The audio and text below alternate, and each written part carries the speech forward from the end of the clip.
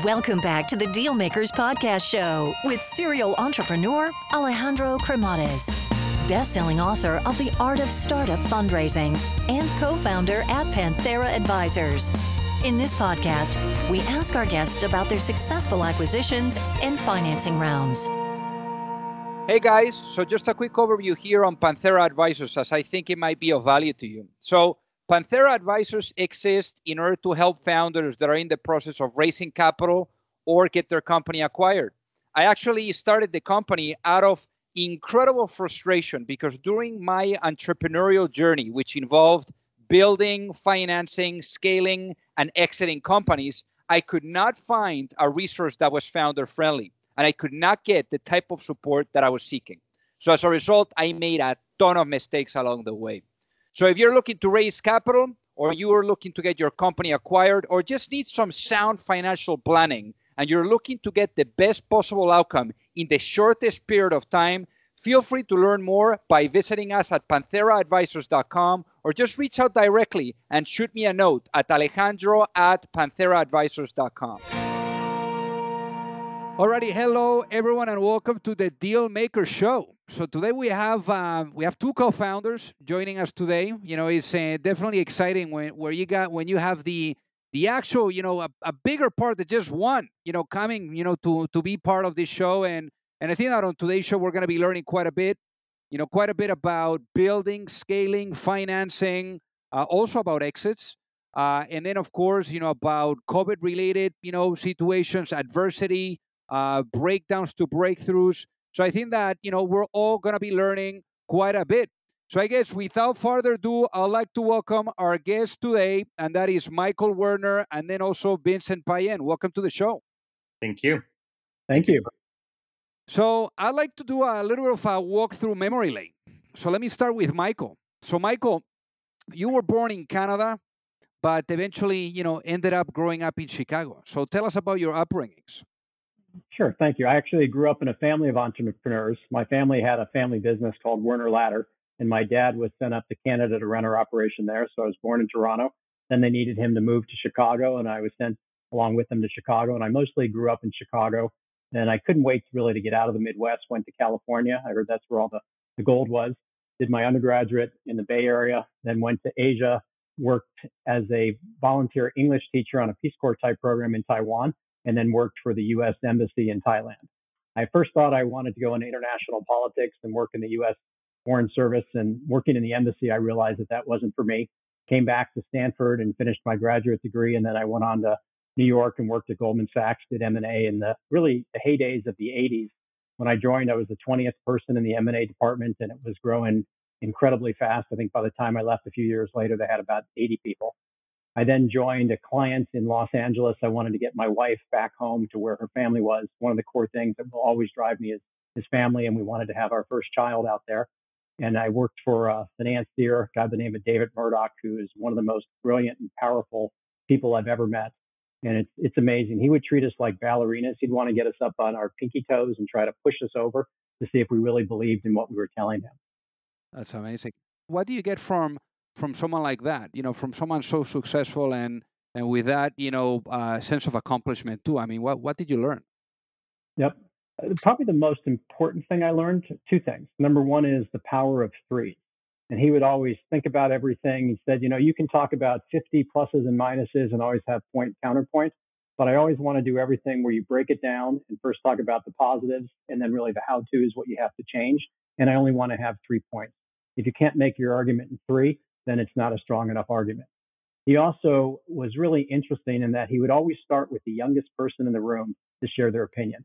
And he would always wait and speak last. And after listening to a discussion for 15 minutes, he would actually know more about the topic than everybody else because he had that uncanny ability to have a unique intellect and combine it with his gut. So my takeaways from him were really to think in terms of threes, to start with the junior people, and to combine both your head and your heart as you think about the situation.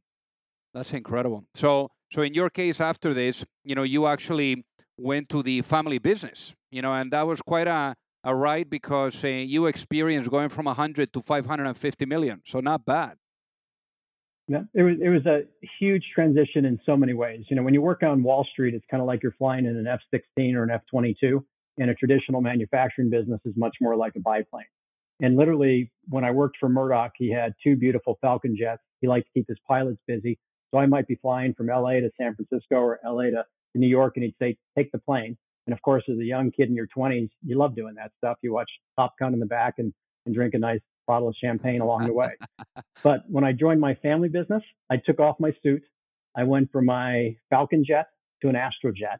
And I literally had a white Astro van with ladders in the back.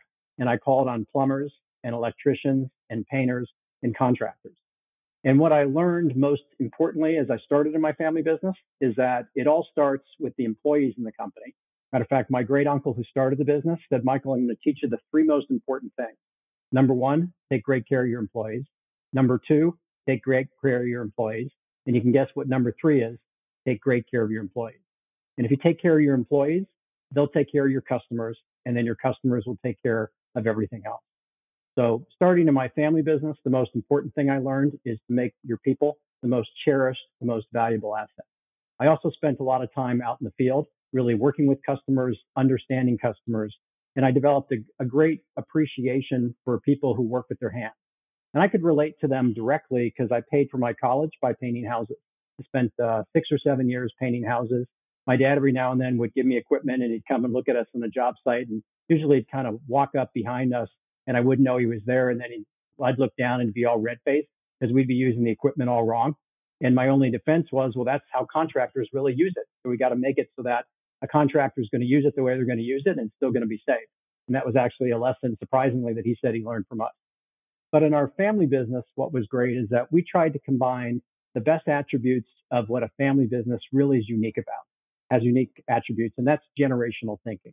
We had a tremendous amount of trust because as family, you can fight like hell, but then you look at your watch and say it's time for lunch or supper. And we trusted each other with everything that we had.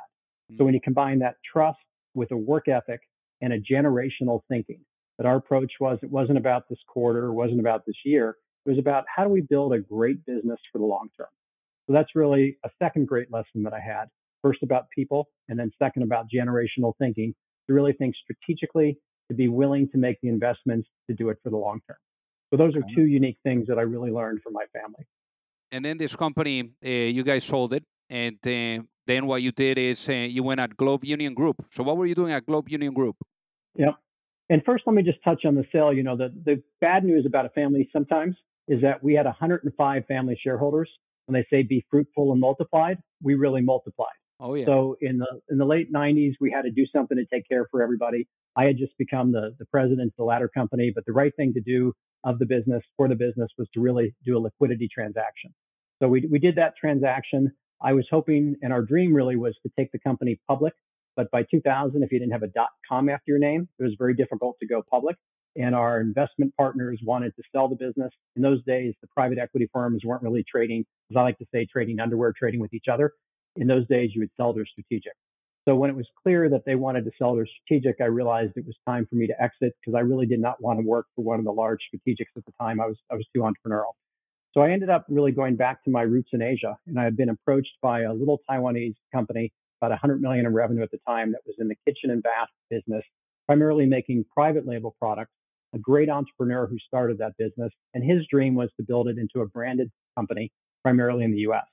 And for 6 months, he tried to recruit me, and I kept saying, I'm not looking for a job. I'm looking to really start my next business, and I want to do it with a business that has the same kind of core values that we did in Werner, which is to be a positive force in the world.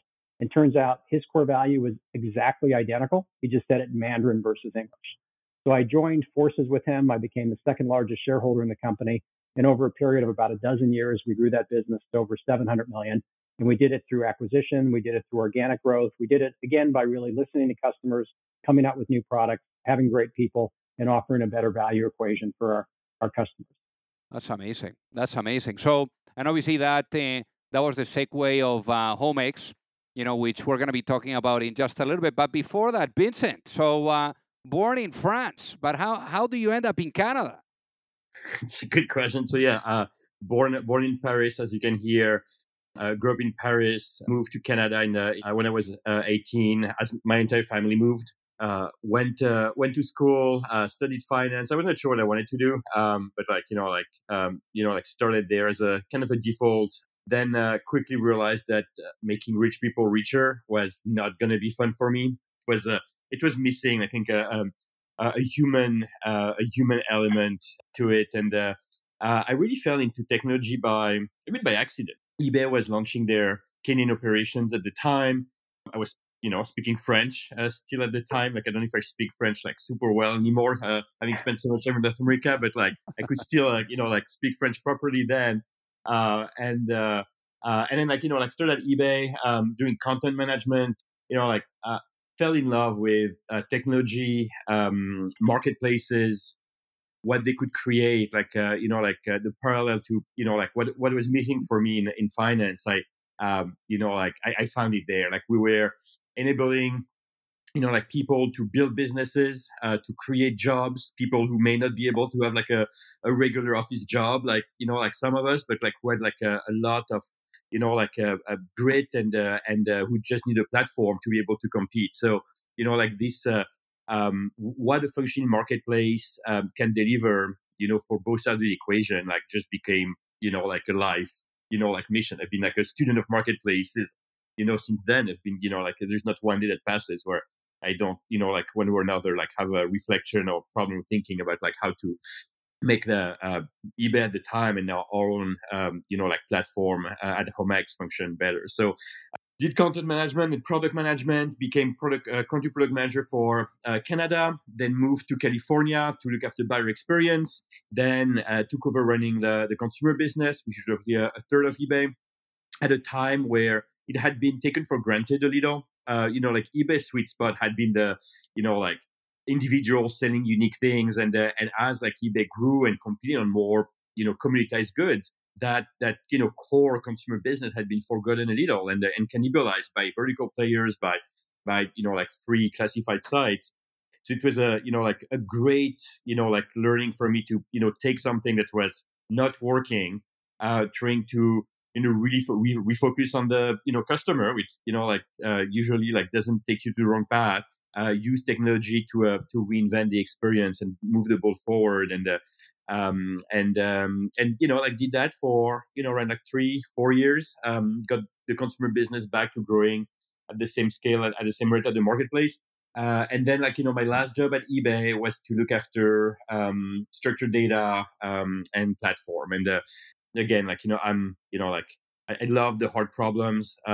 I love working on the things where technology has not been used yet to solve big problems. eBay grew up as an unstructured marketplace, part of why it grew so quickly, but also part of why at some point it struggled versus Amazon as a fully productized marketplace that can actually doesn't need to show you 10,000 iPhones. They can just show you the iPhone that you need to buy at the best price without using too much of your brain cells. And working on solving that problem was something great.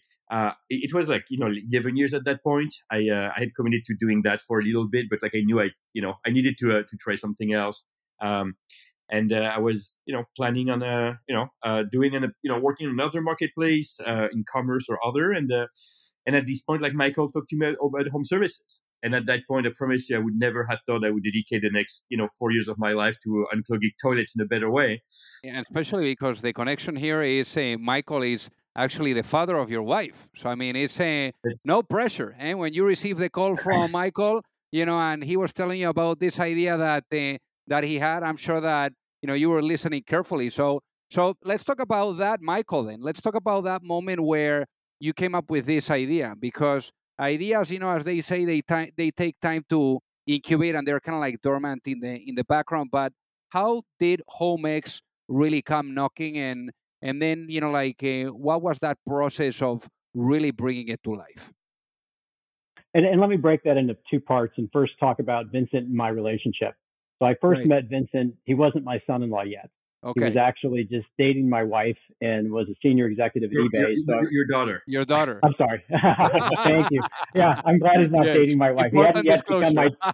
Yeah, that's right. That's right. That could be the end of this business. That could be the end of this business and make this podcast more fun. Thank you, Vincent. It's really good to have a son-in-law who can always correct me. as he Very does good. and always should do. But at that point, Vincent was not dating my daughter, Okay. clearly spoken.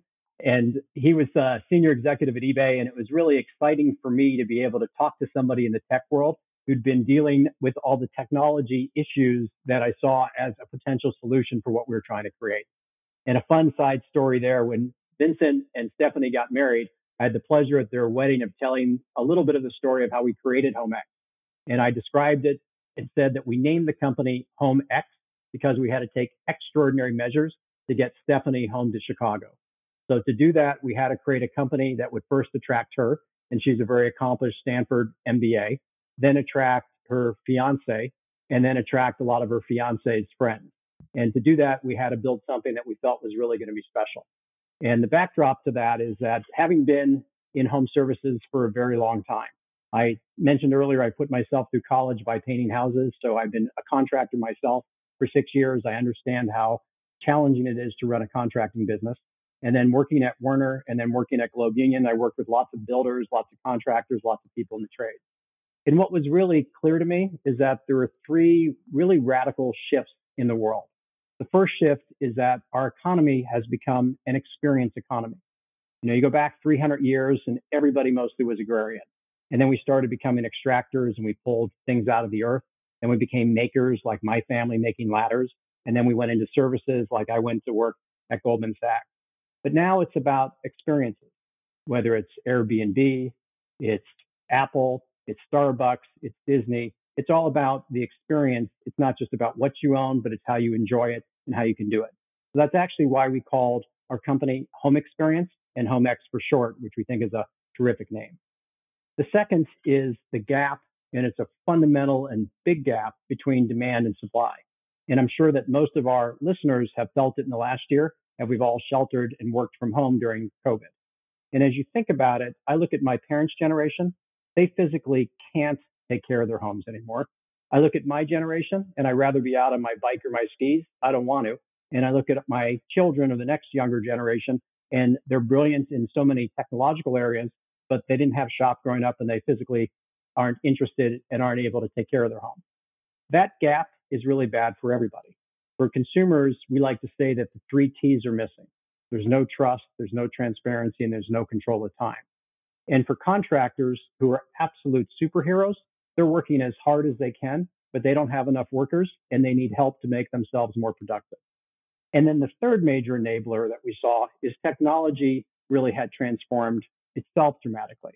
You know, storage basically is free, communication basically is free, and it's now possible to take an industry like home services. And as you think about the home, it's up there with food, water. Think about Maslow's triangle, shelter is one of the core things. So now you've got technology that can be an enabler. And with those three things together, we really looked at the world and I saw a great opportunity and said that we can fundamentally change how home services operate by building truly a first of its kind technology company that can reshape the home services market. Got it. So I guess to build on top of that, I love, especially for the listeners that are right now, following us here. Vincent, would you mind expanding on what has become the business model of HomeX and how you guys are actually making money? Yeah, sure, absolutely. And so when I came into business like 3 or so years ago, I had no background. So, like I learned from scratch. I went in trucks. I did all I could to get a feel for, like what that company could do to make home services radically better. And like the simplest way I would put it is that today, what's being exchanged is rolling a truck. That's the commodity. Like, you have a problem, like what the industry gives you is sending a truck to your home and like a technician to just sort it out. We believe that what really matters is to actually solve problems and to exchange solutions. So the foundation of our business is, well, instead of rolling a truck, like every time someone calls, let's actually build a platform that enables better solution, which meant investing in remote services, remote diagnosis, and simplifying the life of the providers. So, if someone comes to HomeX and we can fix it remotely, it's magical. And we do that, maybe 10, 20% of the time.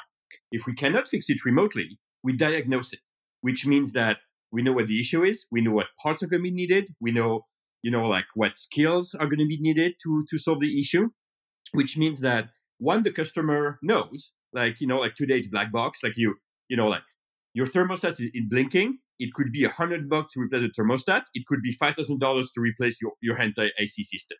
Like people don't know today, and they're scared, and they're like in the dark. So the diagnosis helps the customer know what's going to happen, be in control of the process, but also the service providers, like be more efficient. Like as Michael said, like less and less supply, less and less, like technician available, more and more demand. It's a bit like, climate change. Like at one point, the tipping point, like it just, like the industry is going into a wall, and like, like customers feel the experience. And one way to do that is to increase supply. So we can get more people in the trade. That's going to take years to solve it. One way that we have is to do more with the technicians we have. So if we can solve issues remotely, and if when they need to go, they can go with the right part the first time and know what the job is, they're going to fix it, in one shot. Today, like 70% of jobs in the industry are fixed the first time. When we do diagnosis before, it's like, like 90% plus. And end up with like, having more time to help more customers and cheaper, like bills for the individual customers, because like the jobs are more efficient. So, like that's what Homex does. Like, and that's what we deliver every day for consumers come to the platform, and for technicians who use our softwares to power their online booking and their customer connection experience. So, and thank you for that, Vincent. So, obviously, to really develop a marketplace of this nature, I mean, it's definitely capital intensive. So, Michael, how much capital have you guys raised today? Yep. So we actually have raised really two groups of capital. We did a $50 million debt financing, and we really leveraged our services business, which is part of our overall flywheel business model, to do that. And what's interesting about our business is we fundamentally have bootstrapped it until last spring, when we raised $90 million of institutional capital from affiliates of New Mountain. And bootstrapping, I mean, it's definitely a very interesting concept there. So, bootstrapping up until what point? I mean, when you guys finally took that money in, I mean, was the business already like pretty much up and running and product market fit and fully validated? I mean, why did you decide to bootstrap it all the way until that point? Yep, and really for two important reasons. One is because I'm actually greedy for our people.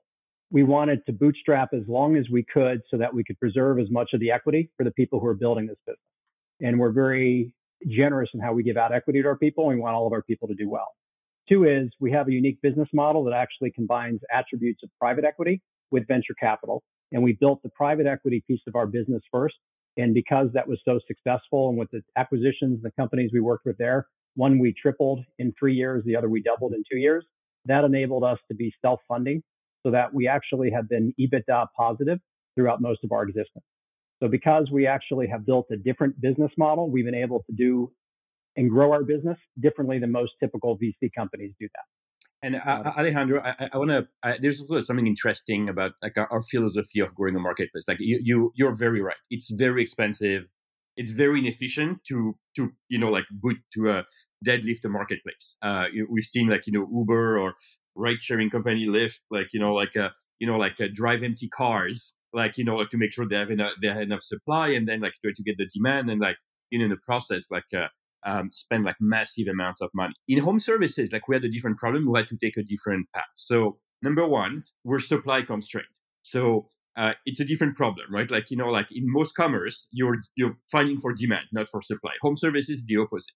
So we knew that just us saying, hey, we have a platform for please come take the job that we're going to give to you, was not going to work. They don't need more jobs. They need efficiency. They need help. So we created our B2B business as a solution. Forget the marketplace for a second, to be able to give the best online booking customer connection platform for service providers and monetize them.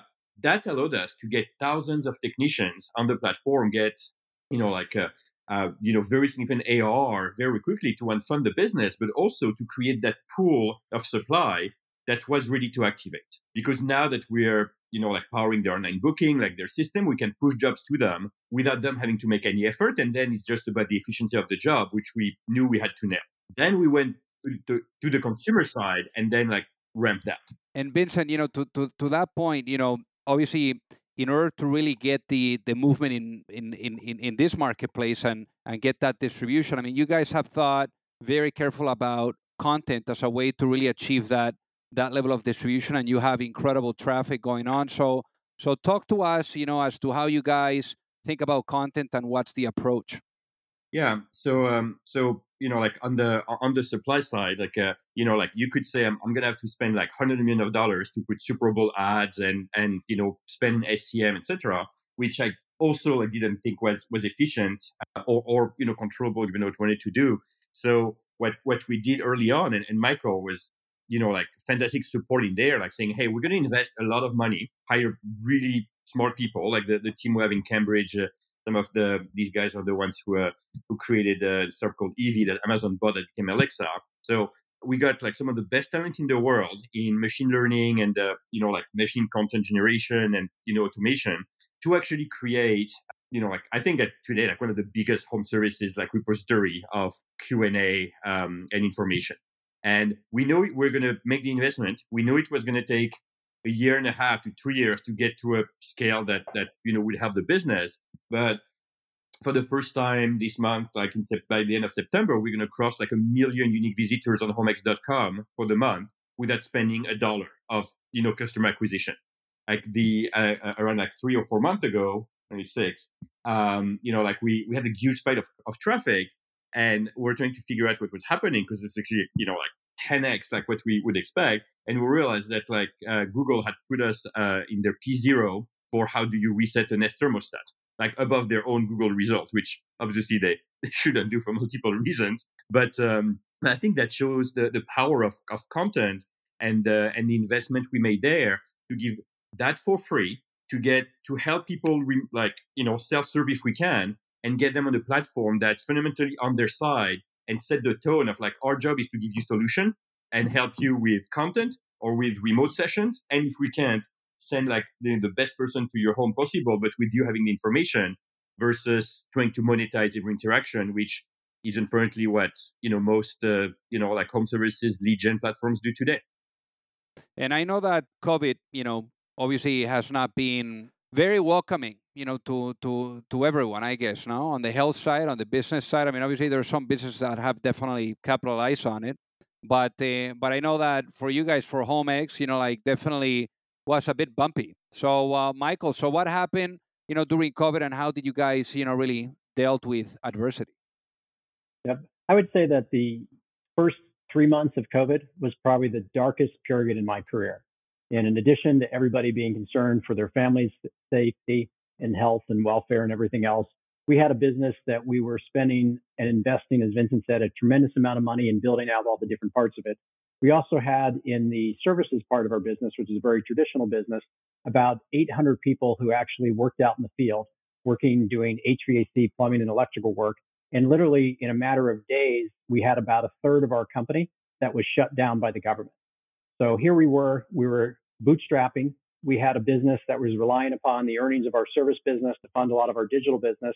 And all of a sudden, everything just came down to a halt. So in a situation like that, our view is that you can kind of react two ways. You can either get in your shell and say, oh my God, the world's falling apart. Or you can say, let's turn this crisis into an opportunity. So we did. We actually relied upon our core value, which is to be a positive force in our industry and our communities. And we said, what can we do first to be sure that our business really takes a Jim Collins approach and takes an and? We recognize that, failure was not an option. And we had to go out there and we had to say, how do we completely turn this around? So we really approached COVID as an and we first ensured that all of our technicians were safe.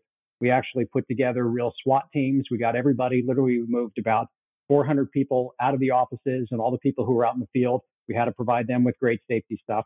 We rethought our business model, and we actually accelerated and created something that I'll ask Vincent to tell you more about, which we call HomeX Remote Assist, which fundamentally changed how consumers could operate as related to home services. And literally it became the teledoc of home services.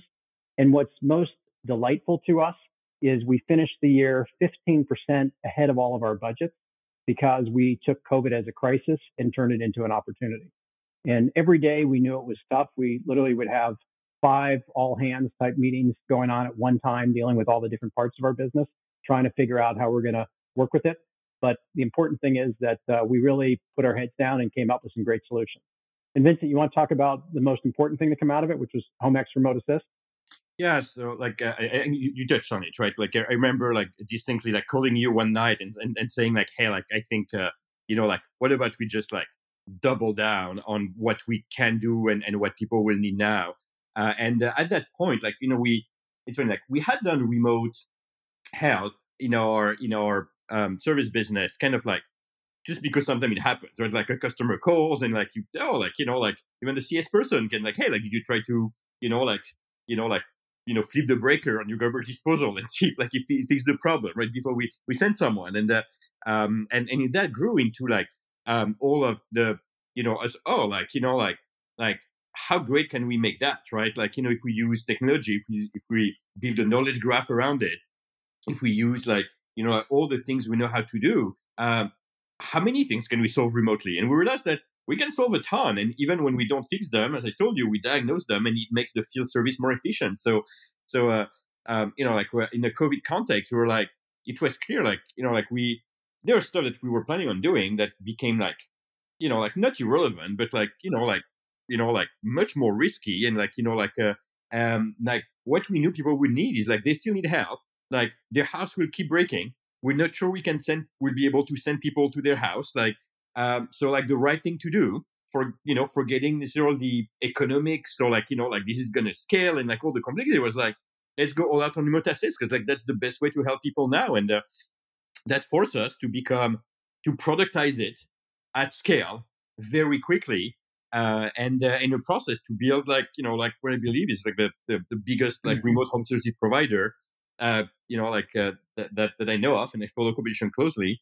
And like more importantly, like the more technically advanced, where our CS agents have like science and machine like helping them like ask the questions, like the nurse before the doctor, and then our licensed technician then help people solve things or give them information, and all of that like transforming the experience more than we had thought. Like we thought remote assist like had to be part of the offering. We never imagined it was actually becoming like the core of the differentiation and like firmly impacting the entire ecosystem and the entire experience. And we were a bit forced into it, but like lots of like I think like Michael has good example of like, or we all have good example of great companies that came out of the last financial crisis or like big events where it in a way gives clarity, right? Like when you have one path, like like you go as hard as you can on that path and you're forced to innovate. And I think that's the beauty of what technology companies can do today. Absolutely. So I guess now that we've been talking about lessons learned and like really how you guys have been able to get to where you are today after like the ups and downs that you've encountered, especially with COVID. One of the questions that I typically ask the guests that come on the show is, if I was able to put you both into a time machine and bring you back to that time back in 2008 and 18 when you were thinking about like really joining forces and doing this, if you were able, the both of you, to sit right there with the younger selves, with the both younger selves there, and you were able to give yourselves one piece of advice before really launching this business and going at it, what would you tell that younger Vincent and that younger Michael? And why don't we start with Michael? What would you say? Yep. When I think back to the Werner company, my cousin who actually worked with me once gave me a plaque, and it said, "If Michael can dream it," emphasis on the next word, "we might," emphasis on might, be able to do it. So if Michael can dream it, we might be able to do it. And really what he was telling me is that I try to do so many things at once. I have all these different ideas and all these different dreams, but they're really hard to do everything at once. And if I went back to my younger self and I think about HomeX is a complex yet very elegant business model, but we took on a tremendous amount at one time. The neat thing is that we've been accomplishing it. But the best advice I'd give myself is to really break down things into more digestible pieces and not try to do too many things at once, but really get the first one working really, really well, which we actually did with our service business, then get the second one working, and then get the third one working. So my advice to my younger self is to actually listen to what people have told me and not to try to do too much at once. Amazing. So, Vincent, what would you say to expand on that? Go even quicker. Like when you work in a really large technology company, like you can spend a year trying to move 50 basis points of like let's improve checkout, let's improve search, and the rigor, the thinking, the planning that goes with it. It's fantastic learning. For me, and incredible rigor. But when it's a baby company, it's a totally different game. Everything we move has to be see from space. Every opportunity idea has to move the needle significantly. Perfection, will not come through planning. It will come through quick iteration. And I think I would tell myself just don't be afraid to go even quicker. Try, fail fast. It's fine for engineers to write code and throw it away, which I would never let happen at at eBay or anyone else, just because the speed of learning is absolutely what matters in the first year of a business. And the time you get there, you will to innovate, to think, to go quickly, you'll never ever get later. I love it. I love it. So for the folks that are listening, what is the best way for them to reach out and say hi, Michael and Vincent? LinkedIn is always a great way to do it. So I try to answer most things directly on LinkedIn that aren't just solicitations. When someone's really trying to connect with me, I try to respond to those. So that's a wonderful way to do it. We also are very reachable at our email addresses. I give mine out, michael@homex.com. So always happy to meet people. We're a company that's very eager to partner with others and to grow with others. Vincent but I would say go to homex.com, try remote assist, hopefully have a magical experience. If not, email me and tell me why. And I think that's the most exciting thing, for me. But yes, we're always happy to be in touch with people interested in our business or our experience. Amazing. Well, thank you so much, guys, for being on the Deal Maker Show. It's been an honor to have you both on the show today. Thank you for having me. Thank you, Alejandro, for having us on the show. If you like the show, make sure that you hit that subscribe button. If you could leave a review as well, that would be fantastic. And if you got any value, either from this episode or from the show itself, share it with a friend. Perhaps they also appreciate it. So also remember that if you need any help, whether it is with your fundraising efforts or with selling your business, you can reach me at alejandro@pantheraadvisors.com. You've reached the end of another episode of the Dealmakers Podcast. For free resources and materials, head over to alejandrocremades.com. Thank you for listening, and see you at the next episode.